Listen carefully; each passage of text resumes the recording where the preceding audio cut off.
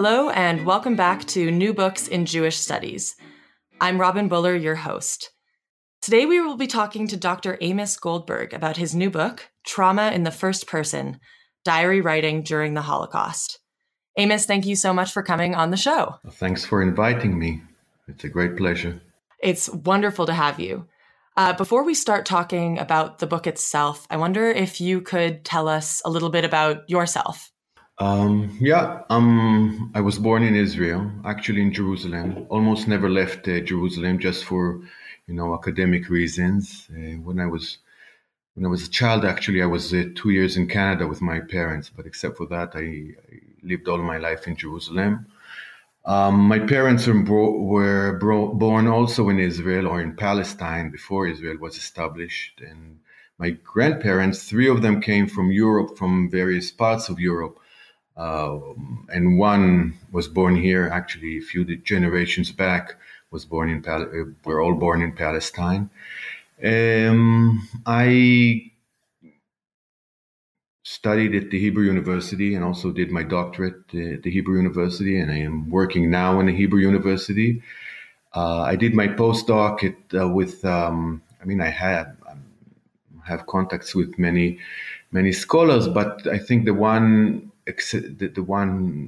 of the scholars that influenced me very much and with whom I did my postdoc is Professor Dominique Lacapra, who worked at the time in Cornell, and I did my postdoc in Cornell University. So that was the only time I had a long travel out of Israel, and except for small short academic visits, always. Now, this is my profession. I'm a researcher. I'm a historian, a kind of a cultural historian of the Holocaust and its memory. And I think this is where the book stems from. Great. So tell us how you came to write Trauma in the First Person, how you came to write this book.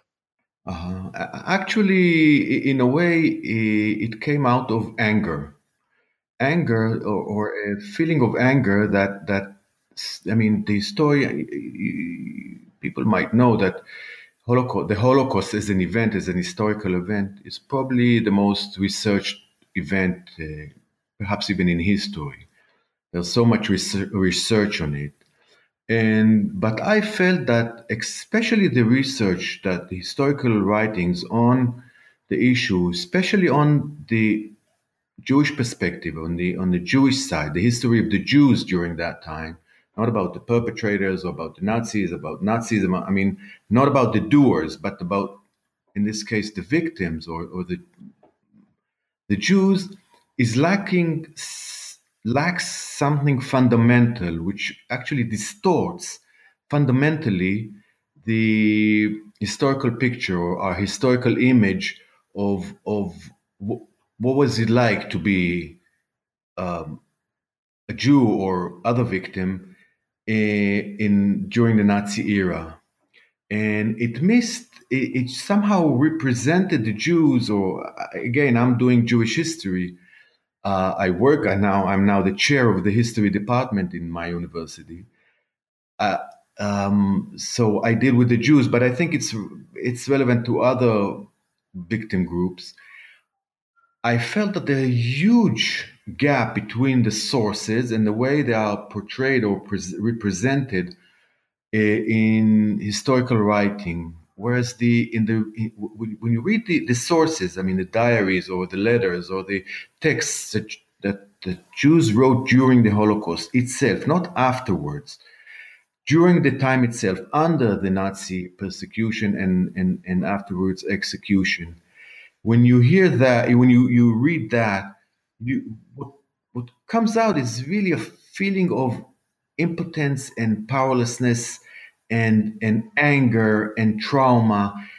And when you read then the historiography, you or what used to be the historiography, mostly in the 80s and the 90s, you get a different sense of what it was to be a Jew. Like you read about the organizations and you read about heroism or about survival or about cultural events and religious events and people who are sanctifying life and solidarity and so on and so forth. And when you read the actual text, you see something is really shattered fundamentally.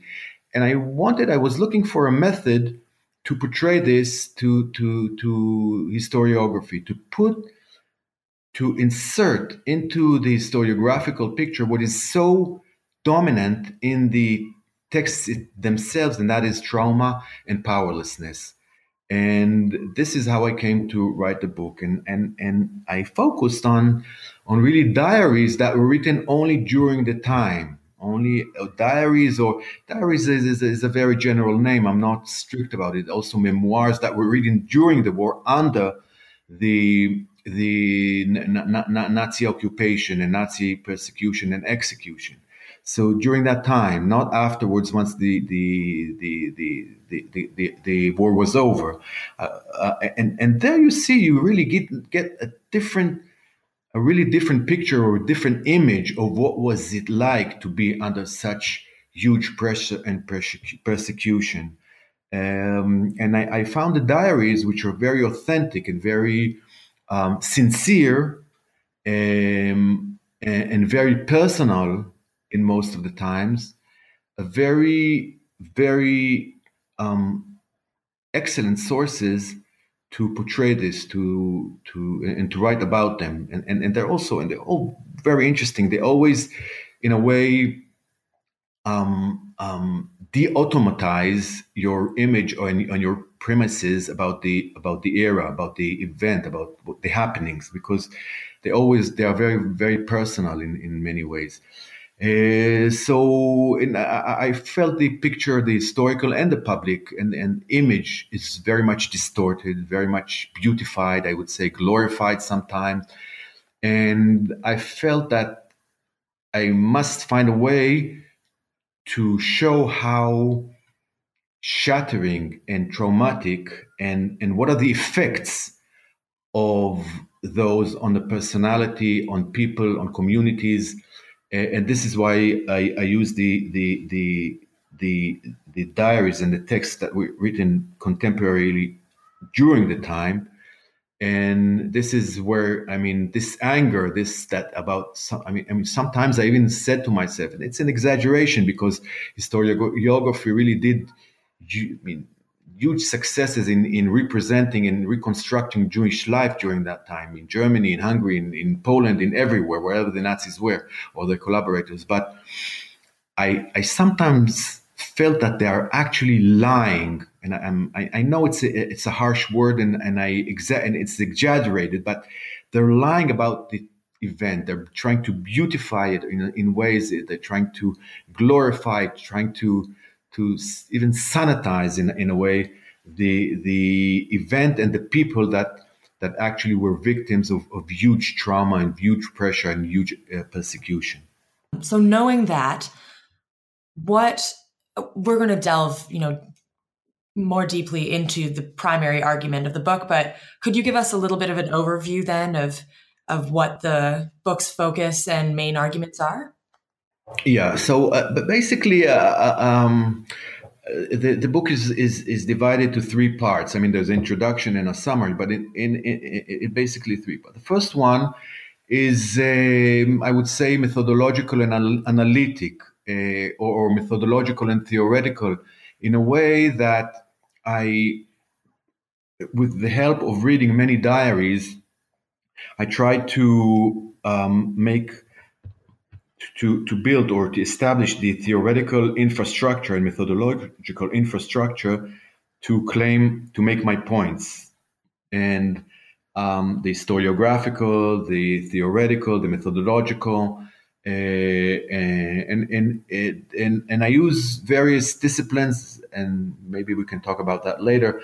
Use various disciplines. It's a very interdisciplinary work of research, in order to establish a way to read thoroughly and to take seriously those diaries and those texts. The second part, is focuses on. And then in this section, I read many. I use many diaries and as I said, many theoretical and historiographical context and research. But the second one focuses on one big diary of Victor Klemperer, where I read it and focus on the issue of time and the perception of time, the self-perception of time by Victor Klemperer. And the last section, I focus on another very extensive and great diary of Chaim Kaplan from Warsaw. Klemperer was from Germany, in Dresden, and Kaplan was from Warsaw and the Warsaw Ghetto. So, and now what I'm trying to say now, how do you evaluate or how do you assess someone's identity? Because I'm focusing on the issue of identity and to see on the personal identity. It's a history of the subjectivity, I would say. It's a history of the subjectivity during the Holocaust. So how can you assess what is subjectivity or what is the self or what is or self-identity? And I use here the whole theoretical field of life stories or life narratives. Life narratives mean that we construct our identity through narrating it. So, which means that there is a very close relationship between language and narrative and our identity. We always actually, as individuals and as collectives or groups, we always tell ourselves stories in order to understand ourselves, in order to excuse ourselves, in order to explain ourselves to ourselves and to others, in order to justify ourselves, in order to construct our relationship with other individuals or group, in order to create or construct our identity. So I take this concept of life narrative or life story, which these diaries or these autobiographical texts are, because people always write in diaries or a combination of memoirs or some kind of generic combination between this and between the two genres, or sometimes even letters or texts that they write in first person, but they are all in first person. So they are all kind of autobiographical writings that in one way or another, whether they focus on the self or whether they focus on more on the historical events, they are written in first person, and as such they are autobiographical, and they have some kind of story to tell us about the self and about the writer in his context, in his historical context, which is, very chaotic and very dangerous. So I take this this concept of life narrative, which, as I say, is a concept of the way a constructive concept, the way we construct our identity and our relationship. We do it through these narratives. And on the other hand, I take the concept of trauma, which is a shattering, which is a destructive element, a destructive concept, that it destructs our identity, it destructs our sense of continuity, it destructs or even annihilates at times our relationship with others sometimes and with ourselves. It is a very, as I said, destructive concept. So I see in those texts a kind of I would say a combination or a rival between those two elements, the destructive and the constructive ones. And this is what I explore in order to understand the subjectivity or the identity of the persons that they write, the persons the people who write those diaries. And what I see is, I think I also developed a kind of a theoretical model of how to read diaries vis-a-vis those two concepts, which I think can give us a good balance of what does it mean to write in such traumatic events. And what I saw is that actually the fundamental concept that construct our identity, like coherence, like continuity in time, like autonomous self, like selfhood itself, they actually come apart. They are deconstructed, and sometimes even radically under the huge pressure, the historical pressure that history puts on them now. So, in very contrary to the historical image or the even popular already Primo Levi criticized, that the victims always succeed in maintaining their collective and individual identity and dignity and self. I see that it really comes apart sometimes, completely is deconstructed, and time falls apart, the law falls apart, the voice falls apart.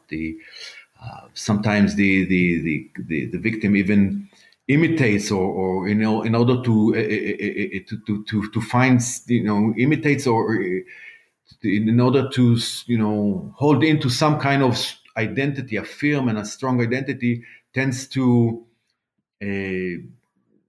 imitate or even adopt the victimizers, the Nazi identity or elements of it, sometimes very unconsciously. So, as much as it sounds paradoxical, or even hard to digest, you see this you see these elements in some of the diaries. So this is my basic argument, or this is the basic argument of the book.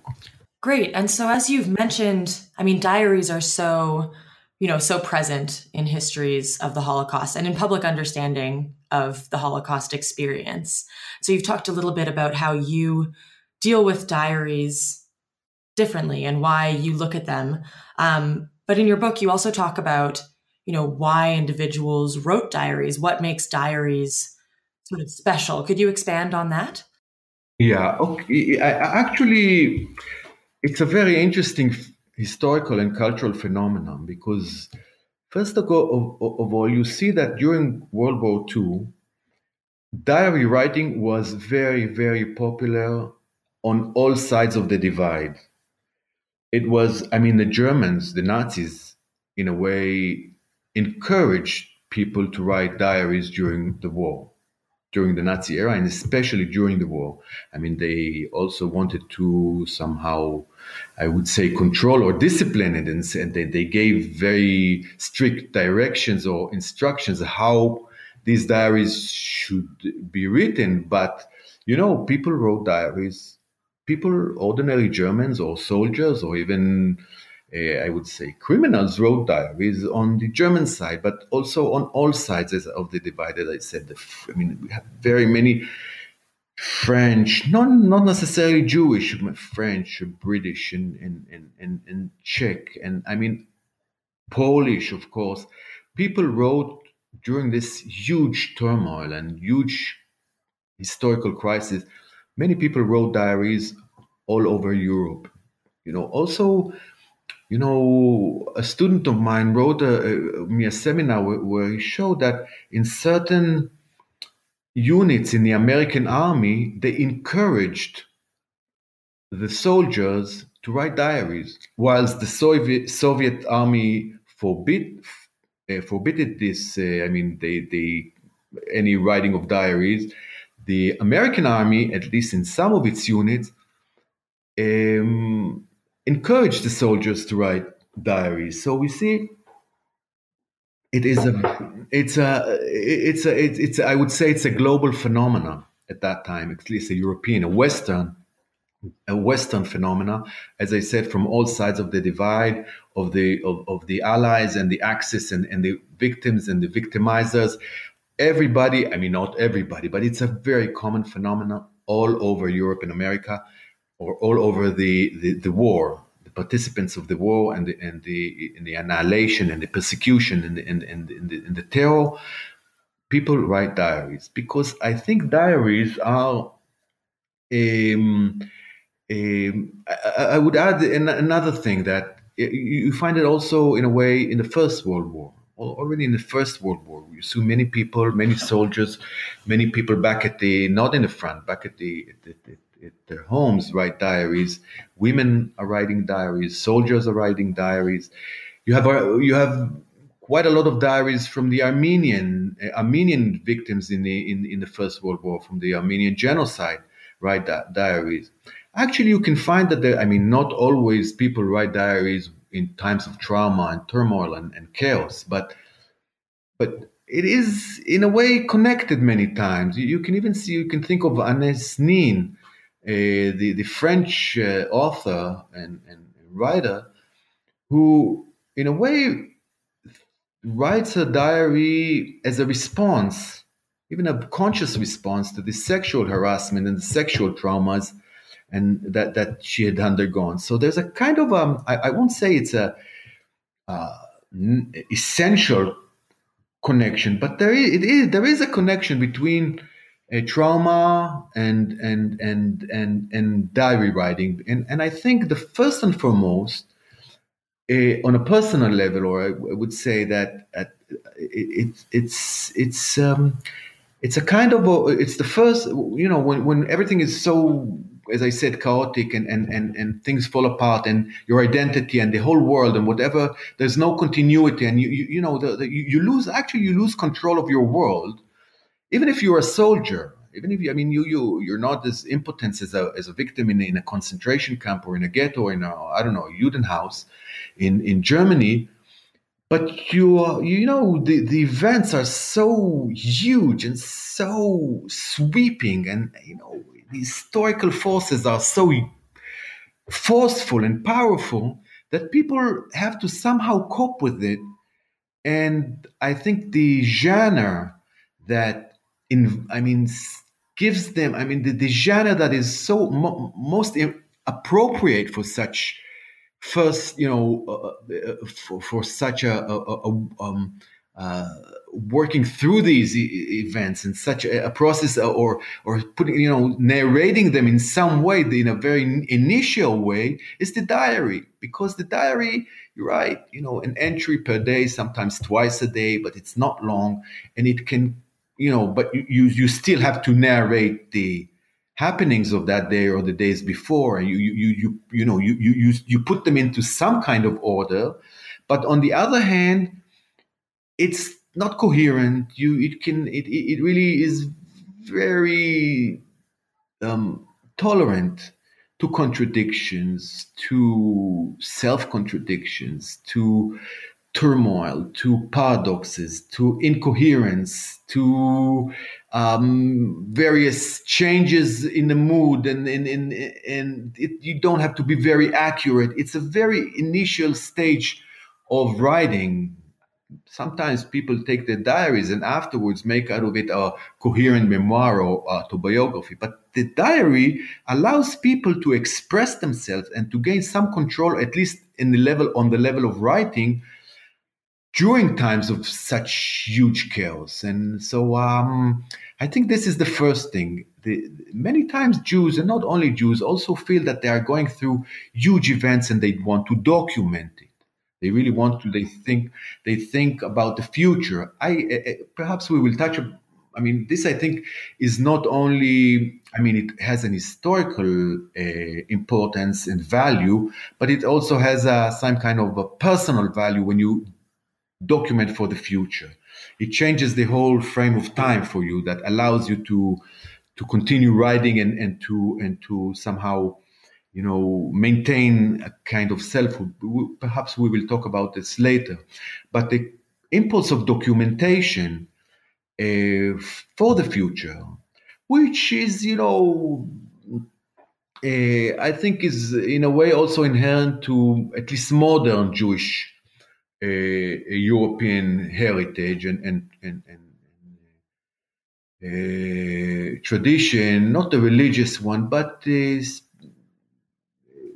East Europe, undoubtedly in East Europe, but also in other parts of Europe, Jews had a very strong sense of impulse and obligation to record even before the war, and to document their lives, their collective individual lives. And you see it just increasing by far during the war. And I think I would say that the two I mean, sometimes it's very interesting. The writers are very self-conscious of why they're writing, and they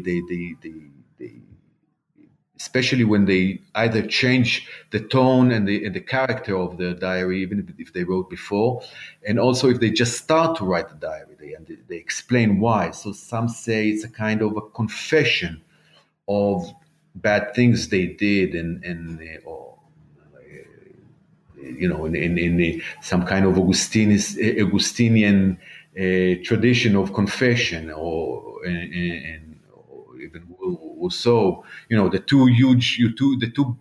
two I would say pillars of modern autobiography are confessions. Augustinus and Saint Augustinus. This, you know, autobiography is called Confessions, and Rousseau's autobiography, modern autobiography, is called Confessions. And then they, in a way, continue this tradition of confession. And they say, like the guy, Tzalek Parachodnik from Otvotsk, who actually brought he was also a policeman, a Jewish policeman, and as such, he did real problematic, ethically problematic things. He brought his fellow Jews. He says he didn't, but perhaps he did. To the trains, to the deportations, and he also, the Jewish policemen were very problematic in many cases. Sometimes not. Sometimes they were very helpful to the community, but many times they were very much hated. And he felt he did things, bad things, and especially that he actually, with his own hands, because he brought his wife and his daughter, which he really loved, and to the train station in Otvotsk in order to be deported to Treblinka. He miscalculated the situation. He didn't understand, and he actually brought them. So he, with his own hands, brought them to death. And he knows that, and he feels awfully guilty about that and about his role as a policeman. And so he starts with, actually, it's a confession. It's a confession. And he also says it's a kind of a substitute for my daughter, and I want to write the glory of my wife. So you see all kind of motivations that draw people to write their diaries, sometimes retroactively about what happened, and sometimes as the time goes on, and they write daily. And there are all kinds of motivations. But I think we can distinguish between two that are very much interconnected. One, very personal and intimate motivations, or personal, I would say psychological or psychoanalytical motivations in a way, and other historical and documentary motivation that related more to documentation. But what is really fascinating, that we see that Jews from all sects of life and from all classes and from all ages and even from all religious backgrounds, and in almost all situations and from both genders, write extensively all kinds of diaries. Now, I'm not the first one to write about diaries. There are many others who did this. Patterson was, I think, one of the first one, and Alexandra Garbarini, who wrote a fascinating book about it, and Jacek Leoczek in Poland, who wrote about diaries, and there's some compilations of excerpts from diaries. So I'm not the first one to write about diaries. In all sense, everybody, I mean, all scholars who dealt with it or used it in their historical analysis all felt that it is, it's a very dominant phenomenon, cultural phenomenon. And you see, even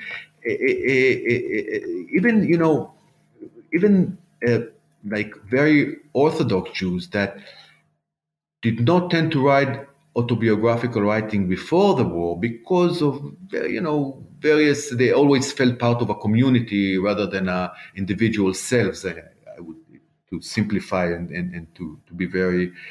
It's a great simplification, but this is a 10. You don't find many autobiographical writings, and during the war, you find that you see them also starting to write in first person.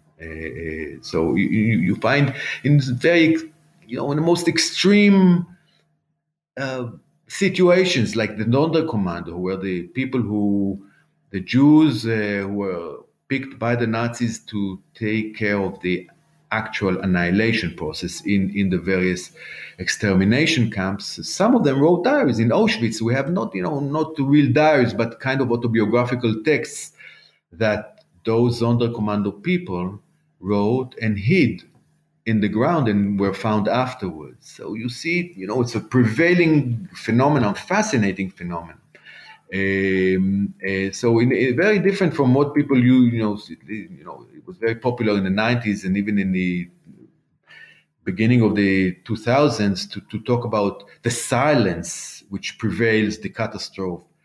There's no silence. I mean, it's the most documented genocide I think that ever happened from the perspective of the annihilators, or the doers, but undoubtedly also from the victim's perspective, from the Jewish perspective. Jews wrote, I mean, as I said, extensively diary, and I think the most prevailing genre is the diary, or other kinds of autobiographical form. And so, how do you approach these diaries? You've mentioned already that your approach is very interdisciplinary, and that really comes out in the book. And so, how does that inform your analysis? But also, what are your theoretical and methodological processes? Yeah, it's a very I mean, I think I'm writing within the discipline of history, but it's not a typical historical, depiction of Jews during the Holocaust. It's a very interdisciplinary work, because as I said, history is very much interested in the identity of the individual and collectives, but it doesn't have the methodological tools to follow the deconstruction and the falling apart of identity. It usually it has much to say about what there is, about the identity, but not about powerlessness, about the lack of power, the falling apart or the destruction of identity. So I had to look for some kind of a framework to deal with this, which, as I said, I think that is the major cultural, historical, psychological, sociological phenomenon during the Holocaust. This destruction, inner destruction, not only external destruction, or not physical destruction, but inner destruction, and the field that some would even say emerged from the impulse to investigate precisely those elements in the human psyche and the human life is psychoanalysis. And it has the capacity and the tools to ask precisely about those issues and invented the concepts to analyze and conceptualize such extreme situations. From Freud and Lacan to contemporaries, it's one of the cores of psychoanalytic investigation. So what I did, of course, is not psychoanalyze my writers. I'm not a psychoanalyst and I'm not a therapist, of course. So but I took those concepts in order to read their diaries and to see the discrepancies between various parts and the voids and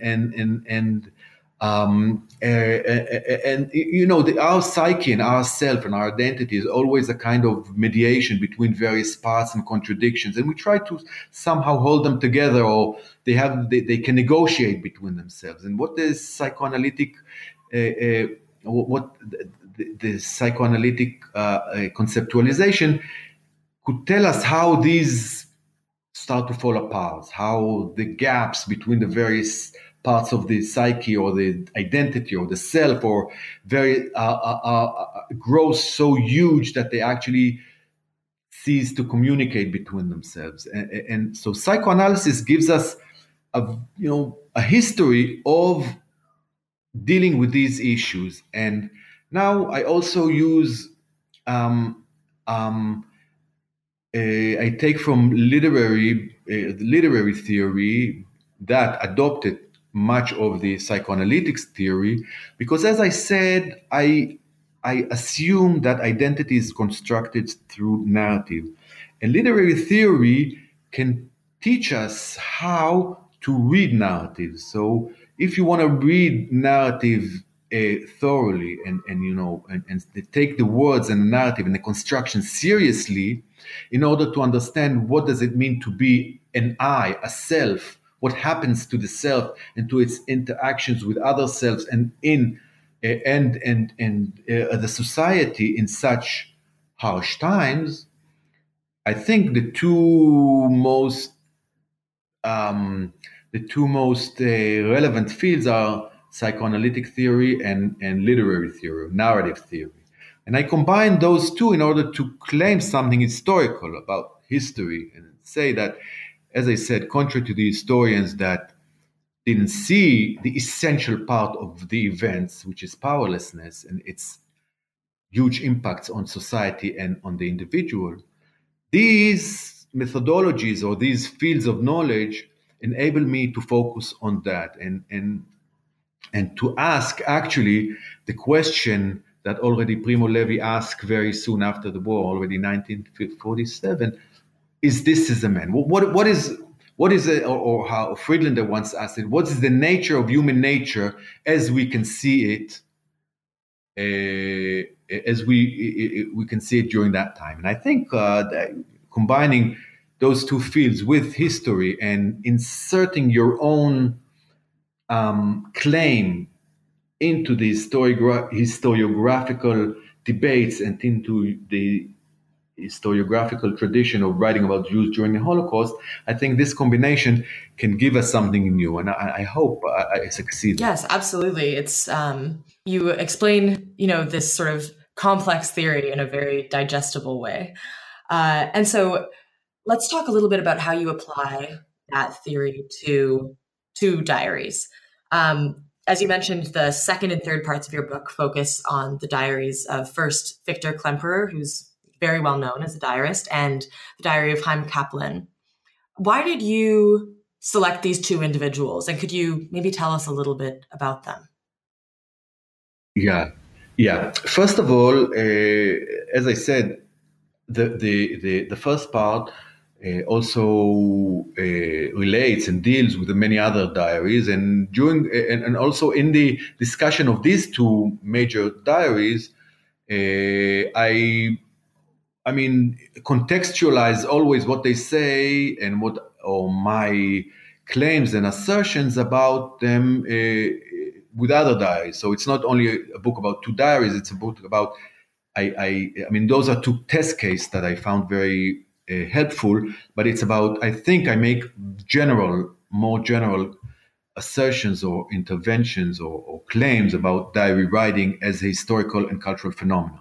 Now, this is one thing I want to say before I say something about the two diaries I wrote. Two diaries here, what a Freudian slip. The two diaries I read in the book. Yeah, I mean, I didn't write them, but identify with these people very much. One of the critiques that I received, and I think it's a justified one, that there are two males. I mean, I didn't take into consideration sufficiently gender issues, and this is, I think, a weakness of this book. And so the two of them are. I mean, I do relate, as I said, in other parts and also in these parts, to women's diaries, which we have many of them from that period. But I chose those two.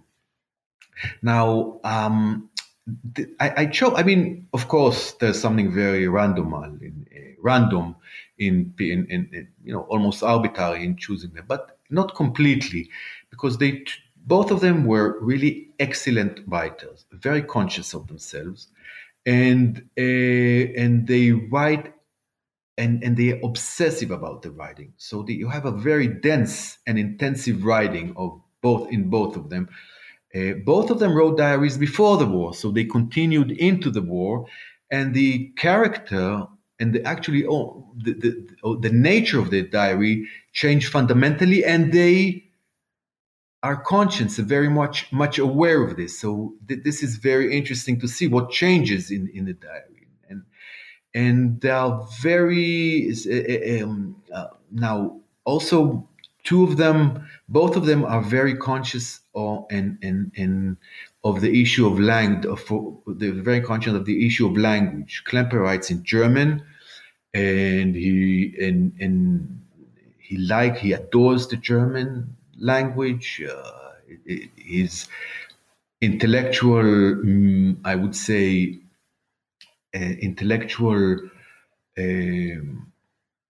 the intellectual tradition in which he writes and also investigates, because he was a professor of Roman literature, and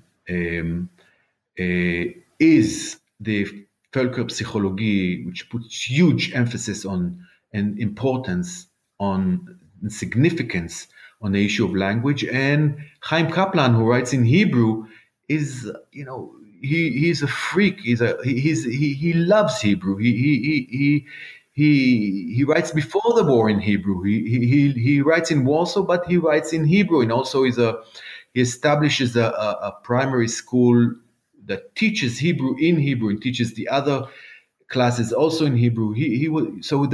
And his Hebrew is fabulous in all layers of the language and so they both put very much emphasis on the issue of language, but there are also differences between them. And they wrote extensively, almost every day, and sometimes twice or three times a day. Now, they also come to represent, if not, I would say represent is a too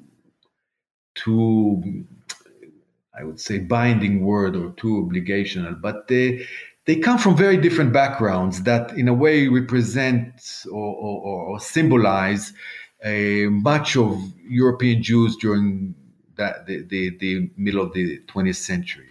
One comes from Germany, very westernized. His whole project, or his life narrative, is to reach and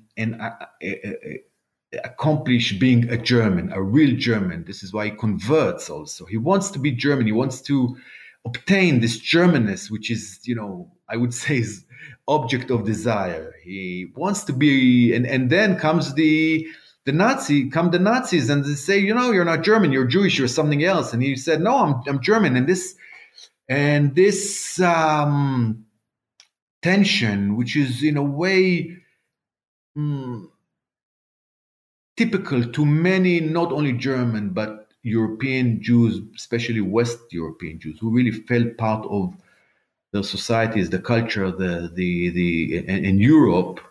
And all of a sudden they were expelled, not only physically, but also culturally and they were re-identified by someone else as non-Europeans, as non-Germans, as and as Jews, which are, doomed to be annihilated or persecuted and then annihilated. So this is one thing. But on the other hand, you see the Chaim Kaplan, who is in a way a typical masculine, enlightened Jew from the intelligentsia of East Europe. He writes in Hebrew, but with a very deep Jewish identity and consciousness, and Zionist. Klemperer hated Zionism. Even during his diaries, he writes Zionism is as bad as Nazism. He writes it all along his diary. Chaim Kaplan, on the other hand, he's a very deeply conscious Zionist. They also tried to immigrate to Palestine in 1935, or visited to check, and came back. It didn't work out, so he went back to Warsaw. So in a way, they share something, and they also very different from each other, very, very different. And I think if they would have met, they would have despised each other. for each one of for his identity, and but they in a way somehow represent the two poles, or the two, yes, of Jewish, the continuity of Jewish identity between the two world wars and the war and the Holocaust itself. So I found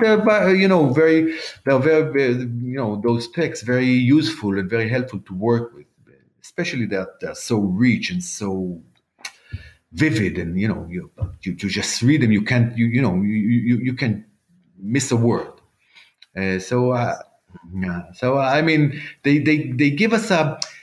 I mean, you get the experience. I mean, they manage to portray and to somehow to make the experience present on the pages they are writing in a very, on a multi-level way and multifaceted way. I mean, it's so rich and so diverse, and both of them, and you get a sense of not only what they feel, but people around them, how they perceive and how they react or interact, or so those are, I mean, fascinating and excellent diaries, and I think through them you can see something which is more than them about writing diaries. It's not about only about them.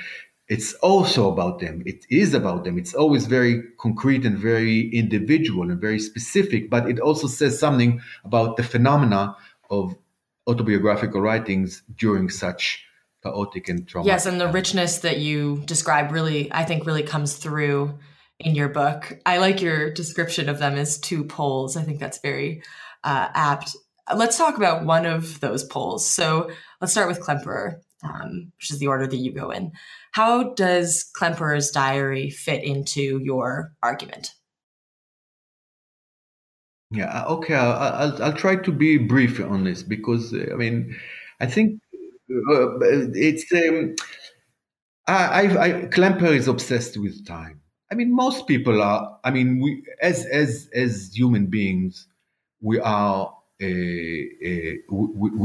inherently in our awareness and our consciousness, in our identity, is the concept of time, the issue of time. We're creatures that are related to time, to temporality. Well, there is no other way to construct our identity outside of time, because what is identity? It's first and foremost the continuity of the self over time. What makes me, you, anybody else, what he is or what she is, what connects what we were 20 or 30 years ago and what we are now. It's our identity that somehow,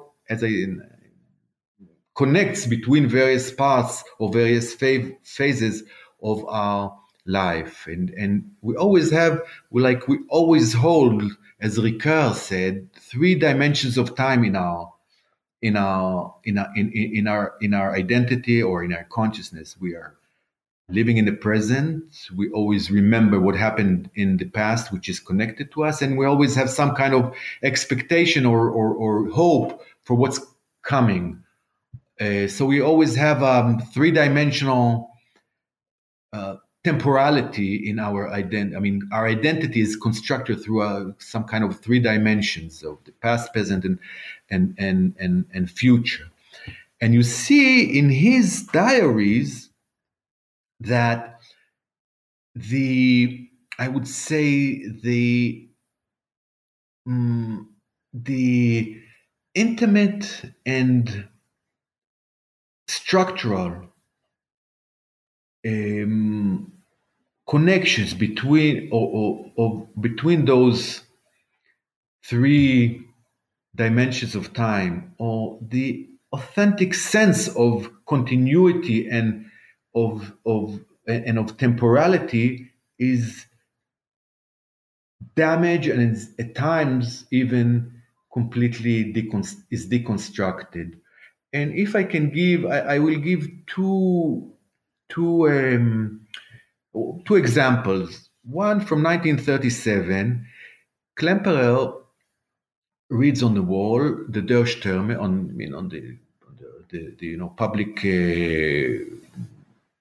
public boards, the pillars that the Nazis used to stick their Stürmer, and so people on the street can read. So there was the public, and he walks on the street and he sees that in Dresden, the Stürmer says that on swimming pools, Jews are not allowed entry anymore, and now we are on our own. We are on our own. We're unter uns. We're on our own. And then comes to here, he recalls an episode from his childhood where he really, he makes every effort to stress that it was not an anti-Semitic event, what he is writing, episode that he is writing about. He didn't feel any anti-Semitism in his childhood. But in his classroom, in Yom Kippur, in the high holidays, that day he wasn't in class. I mean, all the Jews were not in class on that day because it's the most holy day in the Jewish calendar. And then when they came back, his classmates said, the math teacher said, today we are on our own, and in a kind of a joke. And he said it was completely not anti-Semitic, but retroactively,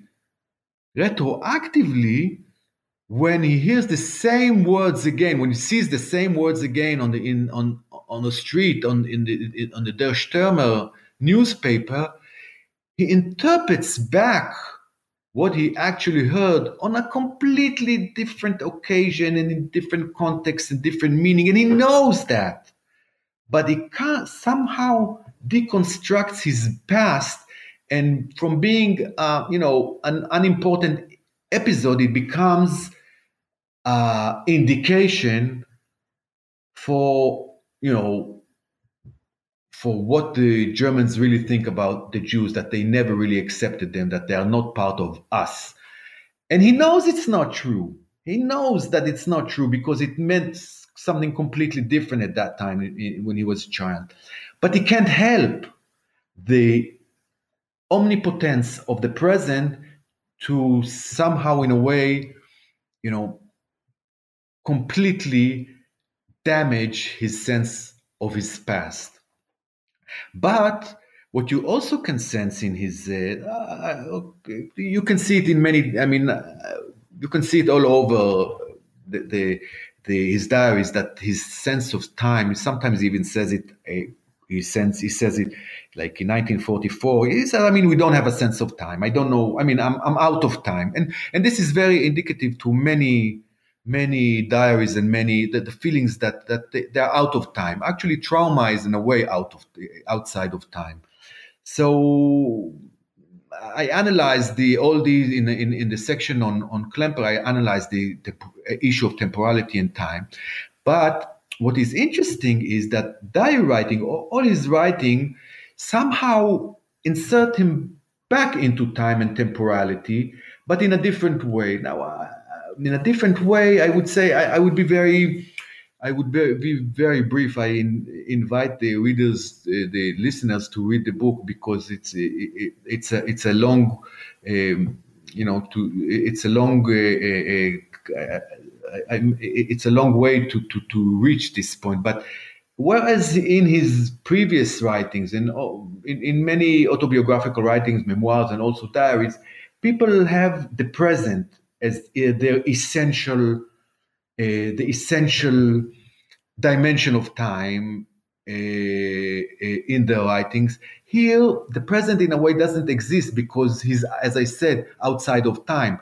But when he manages to imagine a future that will retroactively read what he wrote, perhaps it will be himself. And he actually, very differently from Kaplan, who was annihilated, was killed in Treblinka in the summer of 1942. He actually survived the Holocaust. He wasn't sent to the camps and survived in Dresden. So he retroactively will read it, and he can imagine it.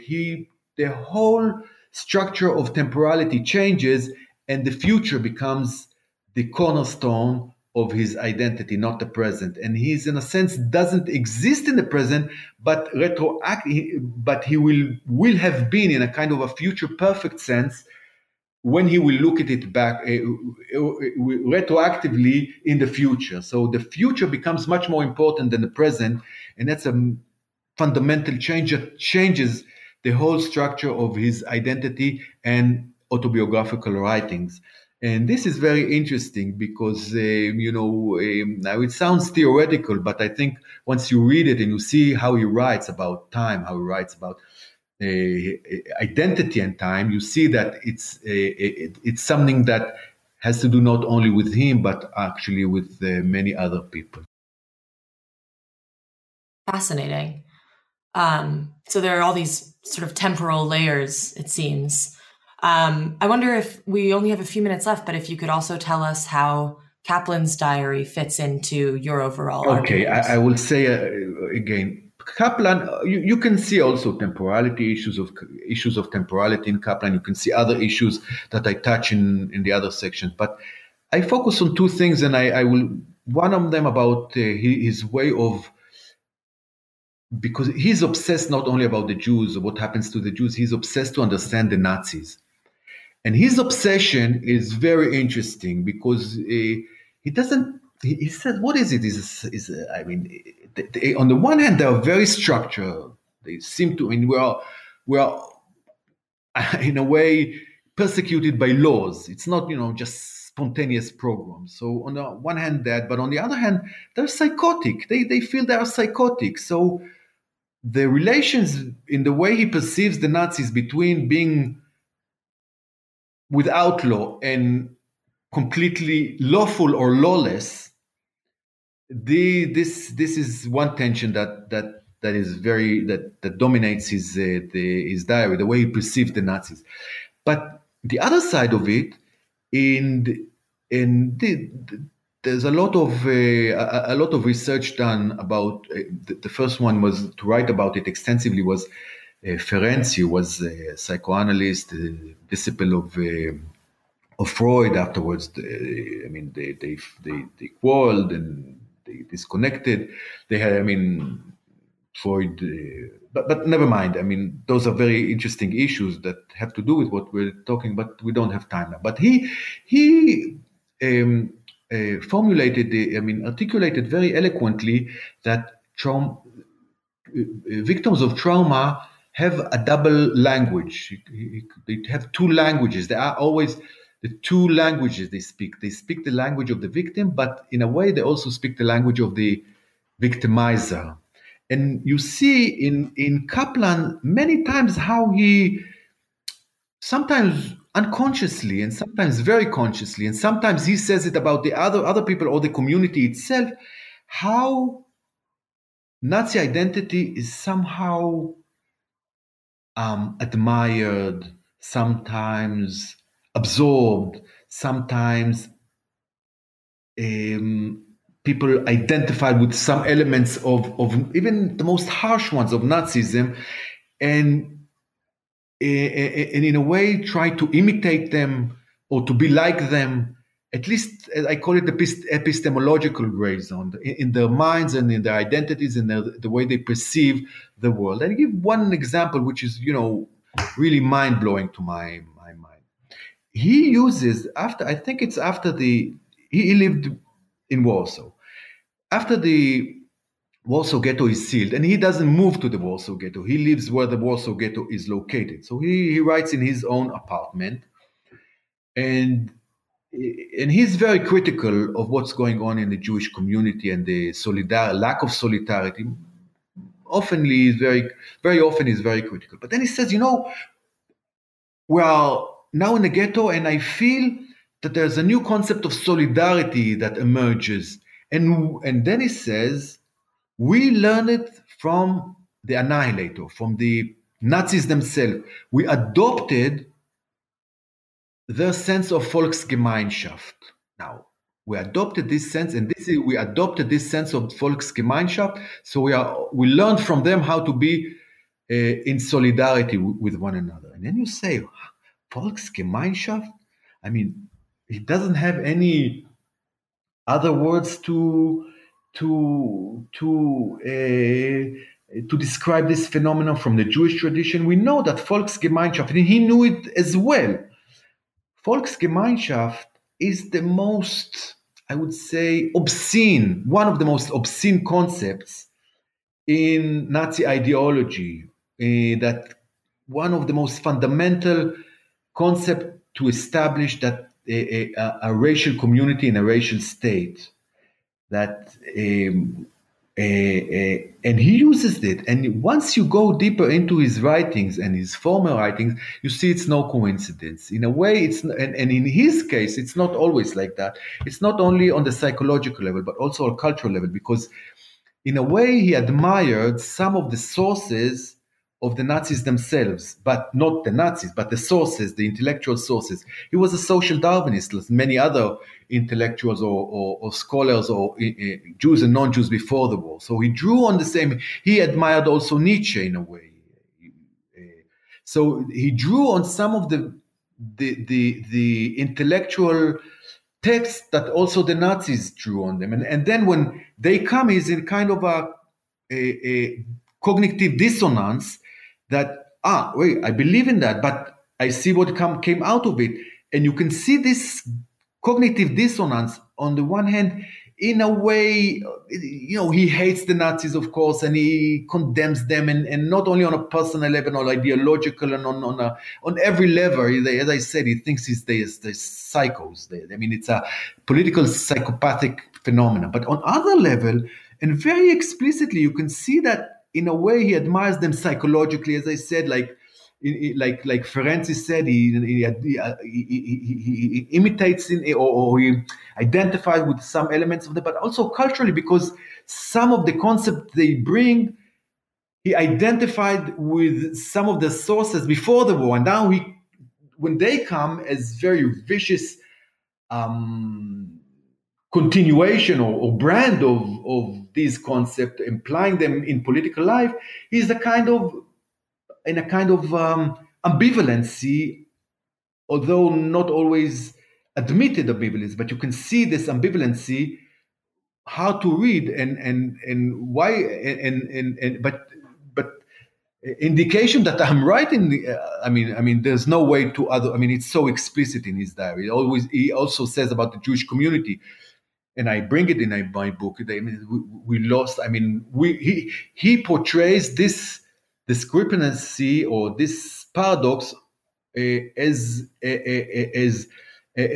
embedded in the Jewish mentality in Warsaw. It says, on the one hand, we say the Nazis are the enemies, but on the other hand, we ourselves somehow adopted his theory, and this is how we behave to each other. He says it himself. So it's explicit all over his diary. But what is interesting that when it was translated, the diary was translated, it was written in Hebrew, it was translated to English, you see that the editor understood how sensitive this term is, and as he did in many other cases, he censored it. So you don't see the concept of Volksgemeinschaft in the English edition. In every place that he shows explicitly his admiration to or orientation or imitation or some kind affiliation to some aspects of the other side, you see that almost systematically the English edition omits it, mistranslates it, edits it because it's so sensitive. But you can, but there's no way to avoid it in his diary. So you see that in such traumatic other layers, I mean, his own voice is also in his own very Jewish, victimized voice. You already have, in a way, in some instances, the annihilator speaking as well. And this is a very interesting cultural phenomena that typical to traumatic scenarios or traumatic historical scenes. Right. And that's sort of, I guess, where the psychological research or the psychological elements of your approach also come in. Um, Yeah, but as I said, it's not only psychological, it's also cultural because he is very much influenced by texts like he admires Spencer, who is a social Darwinist, and all social Darwinists, including the Nazis, drew upon him. So he drew on Nietzsche, on the ethics, on the theory of the ethics of before the war, even before the war. So it is psychological, but it's not only psychological. It's also cultural. And people used the concept of race before the Nazis. Now we're not. I mean, we saw how dangerous this is, and the concept of race became taboo. But many people use the concept of race, or scientists. I mean, it was very prevailing, and he also used the concept of race. Now, what happens to him on the cultural level when he uses? I mean, he draws his whole intellectual world is he draws on texts that are afterwards also are affiliated to Nazism. He didn't know this in advance, but his whole world, his intellectual and spiritual world, draw on these texts, and now he sees what comes out to them up, and so he's a kind of ambivalency towards the Nazi phenomenon from a cultural and intellectual world, perspective. So it's not only psychological; it also has to do with his intellectual affiliation. It's fascinating. It also sounds like a completely different experience reading the diary in its original Hebrew versus reading the translation. I can say that this specific diary, I mean, the language, as I say, is very important, and you see all the layers of the layers. But it's also, as I said, much more accurate than the English edition, which is inaccurate and censored and edited intentionally. You can see this. There's no way. So it's not accurate. You don't even read the translated, but you read the translated and edited version.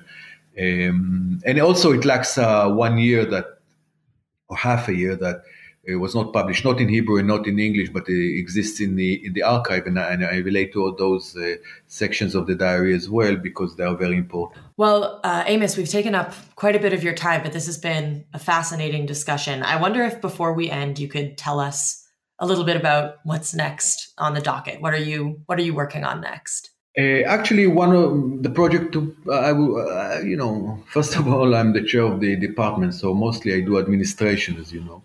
But the two main projects, one is a continuation of it.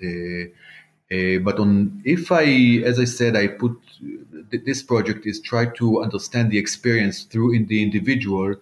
Now I'm writing a book. Already published some parts of it on what I call cultural history of the Jews in the Warsaw and the Warsaw Ghetto. There I draw not on literary and psychoanalytic theory, but much more on social psychology and anthropology to understand the experience again, to conceptualize and explain what was it like to be under on such difficult times. For example, I investigate the issue of rumors, which changes the whole from the whole community, which was based on was very literate in a sense that much was going on through text. People wrote in the community, and the knowledge was created through text. And all of a sudden, there are almost no text, public texts, and everything is communicated through rumors. So this changes the whole character of actually the community and the mindset of people and the basic understanding of what knowledge is. And this is fascinating. One of the chapter deals with coffee houses. There were more than 100 coffee places in the Warsaw Ghetto. We always think of poor people, but it was very stratified in terms of classes. But people, as I said, more than 100 coffee places. People sat or cafes, I would say, or restaurants. Now, some of them were very, very fancy, but again, this very, as you know, from Habermas and other, this unofficial or informal institution of the cafe or the coffee house, which is extremely important in modern history, changed its role in the ghetto. So that's another aspect of sexuality, about the feelings of shame, a whole a spectrum of issues that I draw on, but this time I focus on, but this time not on the individual, but on really about the more about the as I said, social psychology and cultural anthropology, cultural history, or anthropological history. This is one project that I hope to finish next year. And the other, which is completely different, but in a way it is also connected in various ways, because my other part of the work, I dedicate to issues of memory, political memory, global memory after the war. And here I did a book and co-edited a book with a colleague and friend whose name is Bashir in Hebrew. Now we're doing another one in English. I hope it will come out next year, about trying to, in a way, think of the Jewish catastrophe and the Palestinian catastrophe, the Nakba, in a way together, not comparing them and not banalizing them, or not saying that they're the same scale or same nature, of course, very different, but to try to conceptualize and facilitate framework, historical and cultural and conceptual framework in which they can be dealt together, because I think historically they are very much connected. The Holocaust ended in 1945, and the Nakba and the establishment of the State of Israel in 1948, so they are very much connected. They are connected to the global history of violence, and they are also connected because people remember them in a way together, even if they try to suppress or deny one side of it. So we co-edited two books, and this is something very important, I think, and something very challenging intellectually that we do, also politically, and we get a lot of criticisms, you can imagine, from both sides on this project. So this is the other project that I'm very much into. Sounds fascinating. I hope to have the opportunity to have both of you back on the show, maybe to talk about it once that's finished. Well, Amos, thank you so much for joining us on the podcast. This has been an excellent discussion. Thank you very much for inviting me to have a chance to talk about it and elaborate. We had enough time to say something substantial, not only in slogan. So I really appreciate it very much. Thank you very much. Oh, absolutely.